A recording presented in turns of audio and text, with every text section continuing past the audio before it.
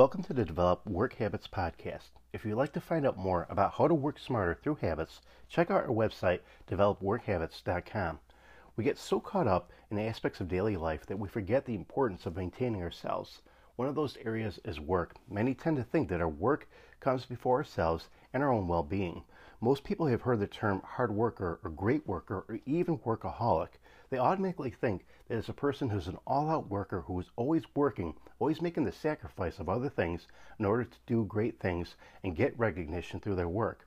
Truth be told, hard workers or great workers are those that know how to balance work with aspects of their lives.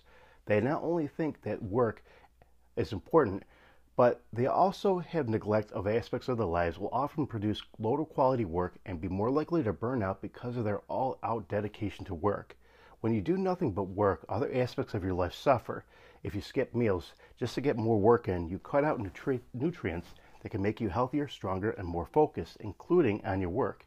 If you cut out many nutrients, then you could make yourself more susceptible to disease, including colds, which can help hamper your effectiveness and focus on completing work and projects. The same holds true when you cut out a few hours of sleep in order to get more work in. You'll feel run down and more susceptible to disease and illness. In addition, you aren't as mentally focused as you were, including your work, if you did have enough sleep. This usually leads to poor quality work.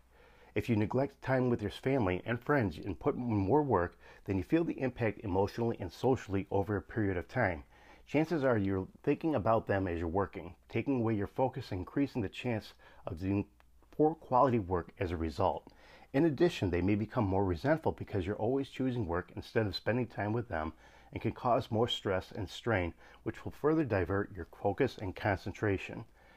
As you see, ignoring other aspects of your life to just doing more work will not lead to you producing better quality work. On the contrary, it will lead to poor quality work.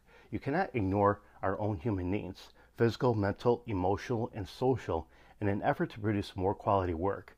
Sooner or later, it will catch up with you and cause you to produce poor quality work, and you suffer in the long run, both with your work and socially.